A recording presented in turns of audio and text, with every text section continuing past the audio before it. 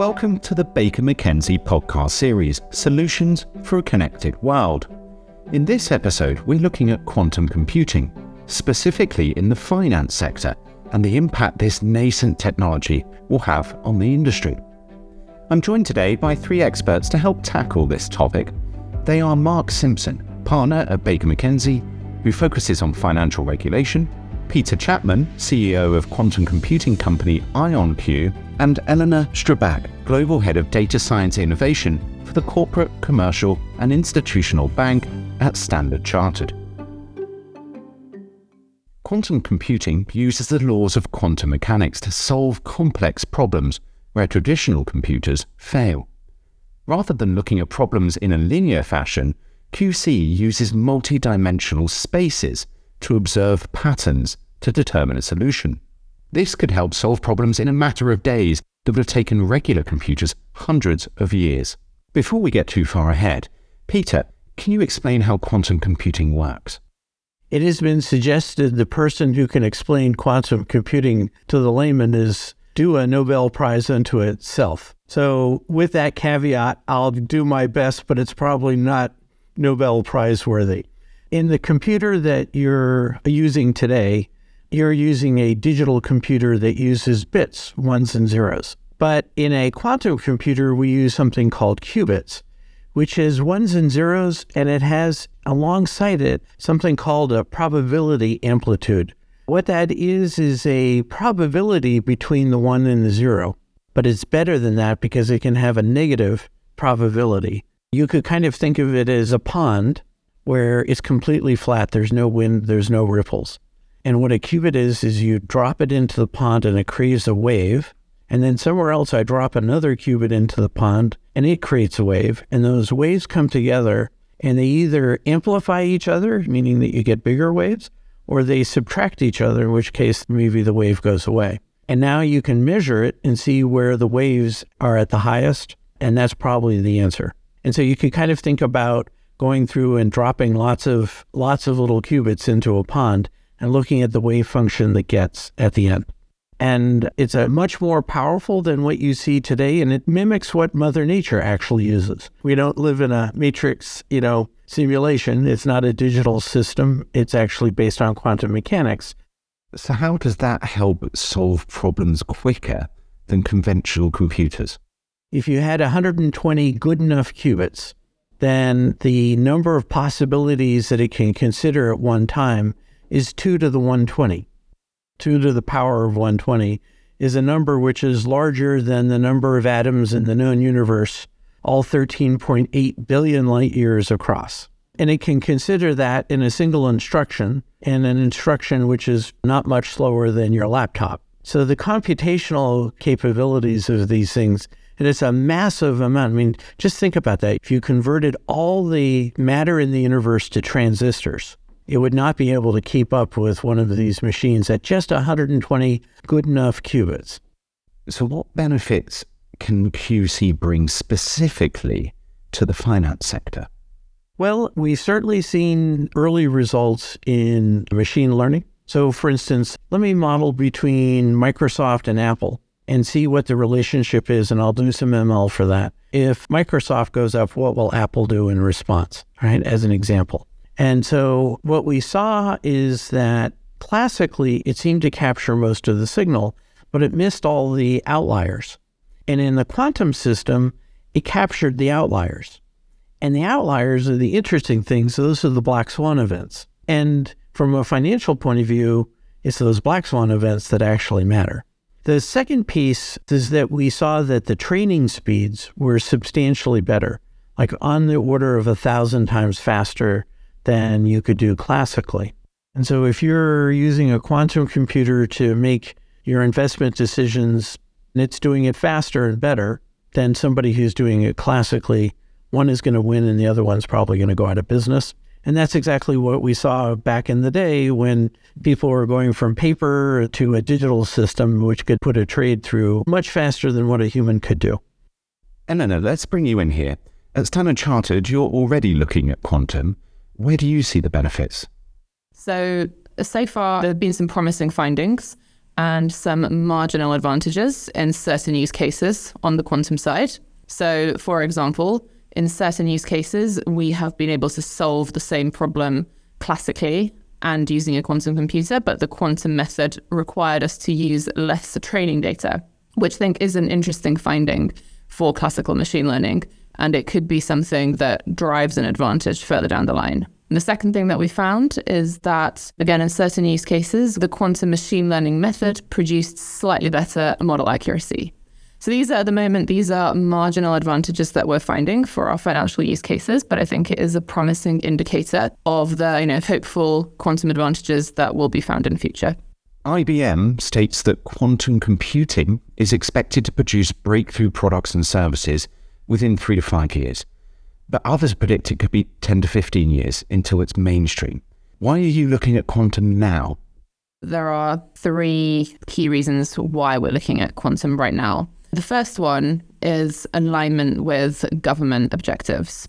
Standard Chartered is a UK headquartered bank, and we have been supporting the UK government's ambition to be the first quantum-ready economy. And since September 2020, we have been part of the Innovate UK government consortium, which is building the first full-stack gate model quantum computer in the UK. Our second objective is around our clients, and we want to ensure that we are industry leading in this future quantum-ready economy, and that requires strategic preparation. The quantum computers that are around today and are commercially available are in what is called the noisy intermediate scale quantum era, or NISQ. So that refers to the fact that they don't yet have the full error correction capabilities and that they haven't really yet reached full scale. While the actual timeline for that technology to reach full scale isn't known, the key point is that strategic preparation is required, and that is a key reason why we are looking at this now.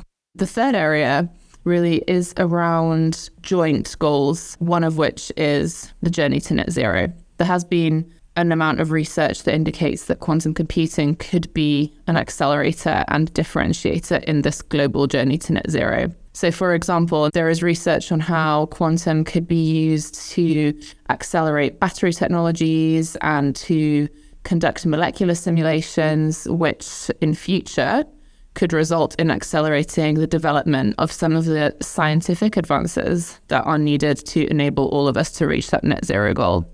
Thank you, Elena. A major concern for boardrooms right now is cybersecurity. Modern security servers use RSA keys that currently secure over $4 trillion of commerce. What vulnerabilities in existing systems need to be looked at with the advent of quantum computing power? Peter. Today, if you are using RSA, they say that it would take 300 trillion years to break one of your emails, the encryption of one of your emails, on the world's largest supercomputer. The negative is that with a quantum computer that is powerful enough, is that you could break that encryption in a second. The problem here is not just for corporations, but when you log into your bank account, you're using HTTPS, and that's using a RSA key. And so now I can come in with a quantum computer and I can break the internet protocols. It basically means we need to redo everything that the current world is built on, unless you don't care if it's being hacked. Mark, let's bring you in here. With this rather scary backdrop, where are we, if anywhere, in terms of financial regulation on quantum?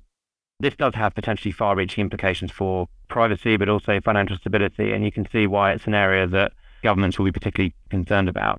Asymmetric keys are widely used to secure communications over the internet. So if those algorithms can be attacked, then it could compromise key connections used by the financial system in terms of mobile banking, e-commerce, payment platforms, ATM, cash withdrawals, VPN communications, but also popular digital assets such as Bitcoin and Ethereum, which rely on public key cryptography. So that's obviously a key concern. There's a concern over future cybersecurity and resilience if there's no investment in systems, and the National Cybersecurity Centre in the UK has previously warned that firms should be considering now already how to protect their data from quantum-powered threats. And I think a general sense that movement on this has been rather slow. Clearly, this is something which is already an area, or touches on an area that's of concern already for central banks and financial services regulators. I think another question is around what will the attitude be of regulators? Will they be supportive? Will they allow this to develop organic way? Will they sort of seek to intervene? What will their attitude be? That's another challenge. There's also the point around explainability. That is an area where firms are going to need to potentially really invest time, because they'll need to ensure that ultimately their senior management can explain how they're using the technology and how these outcomes have been arrived at. Elena, are there any silver linings? I am aware that there are several organizations and researchers who are working on quantum encryption. And from the research that I've seen, quantum computing could be used to secure and transmit data in a way that cannot be hacked, even by potential future quantum algorithms. So I know that there are a number of organizations working on this. So I think it will be really interesting to see how in future quantum computing can actually help to add to the security and actually to create more secure encryption than we have today. Are there any other challenges in the adoption of quantum? So I think the main challenge is the uncertain timeline for when the quantum technology itself will reach full scale. So as I mentioned, at the moment, the technology itself is in this noisy intermediate era. But what that means as well is that the timeline for seeing a true return on investment in quantum computing is also uncertain. But at the same time, it's obviously, as I mentioned, important to be preparing strategically.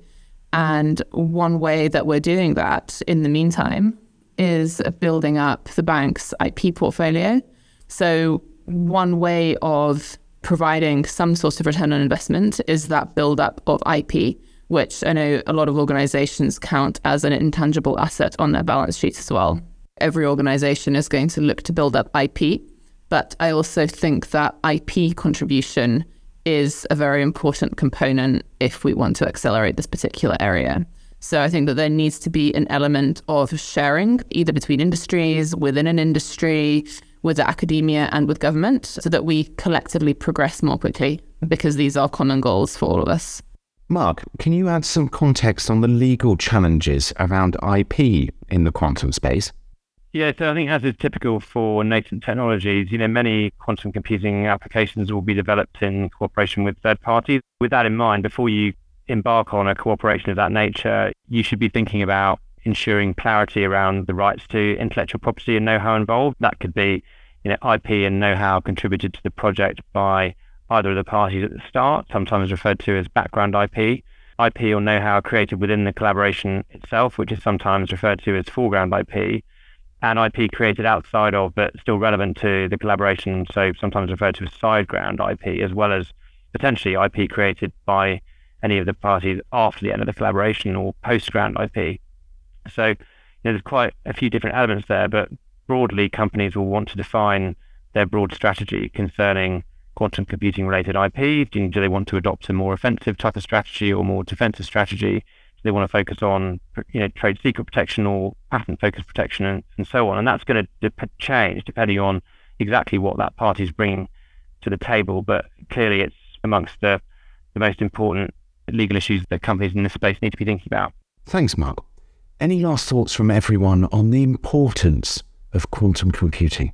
Yeah, so I think it mostly comes down to that exponential scaling potential. So the fact that the quantum computer in future could solve problems that are exponentially larger than a classical computer can today, I think will unlock a lot of opportunities. And a key one that I mentioned, which I think will be particularly exciting, is that journey to net zero. And this is obviously a common goal for, financial services, for our clients, and for every organization. Mark? I think the thing that's interesting about it is its cross-cutting nature. The fact that it's one of those developments that is not siloed to a particular area within financial services or to a particular, type of function within a financial services company. It's something which, a bit like digital computing, it underlies almost every aspect of these firms' businesses. And so that has the potential to be revolutionary. It therefore seems there's a compelling need that policymakers get on top of it, that they do that in due time before the technology bears fruit. And similarly, that the industry itself is making the right investments ahead of time, because it really does have the potential to have a seismic impact on the environment in which they operate. And finally, Peter. Today, when we want to do a drug trial, we do that with humans. It's super expensive. But the hope is that we could run the chemistry and inside a quantum computer in a fraction of that time and a fraction of the cost. And we could run through 1 million different drugs. And so the success factor for drugs goes up exponentially because of a quantum computer. And so what does that mean? That might mean that we can now go after curing cancer and many other things much more effectively. Albert Einstein famously said, "The more success the quantum theory has, the sillier it looks." Well, with quantum computing on our doorstep, it certainly doesn't seem silly. In fact, it's both scary and tantalizingly cool.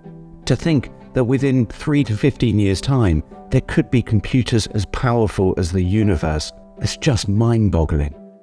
What's refreshing is that companies like IonQ are at the forefront of the tech revolution, showing that quantum computing can be done.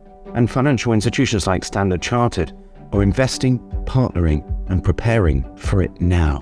Baker McKenzie is also ready for the quantum age and the legal challenges it might bring.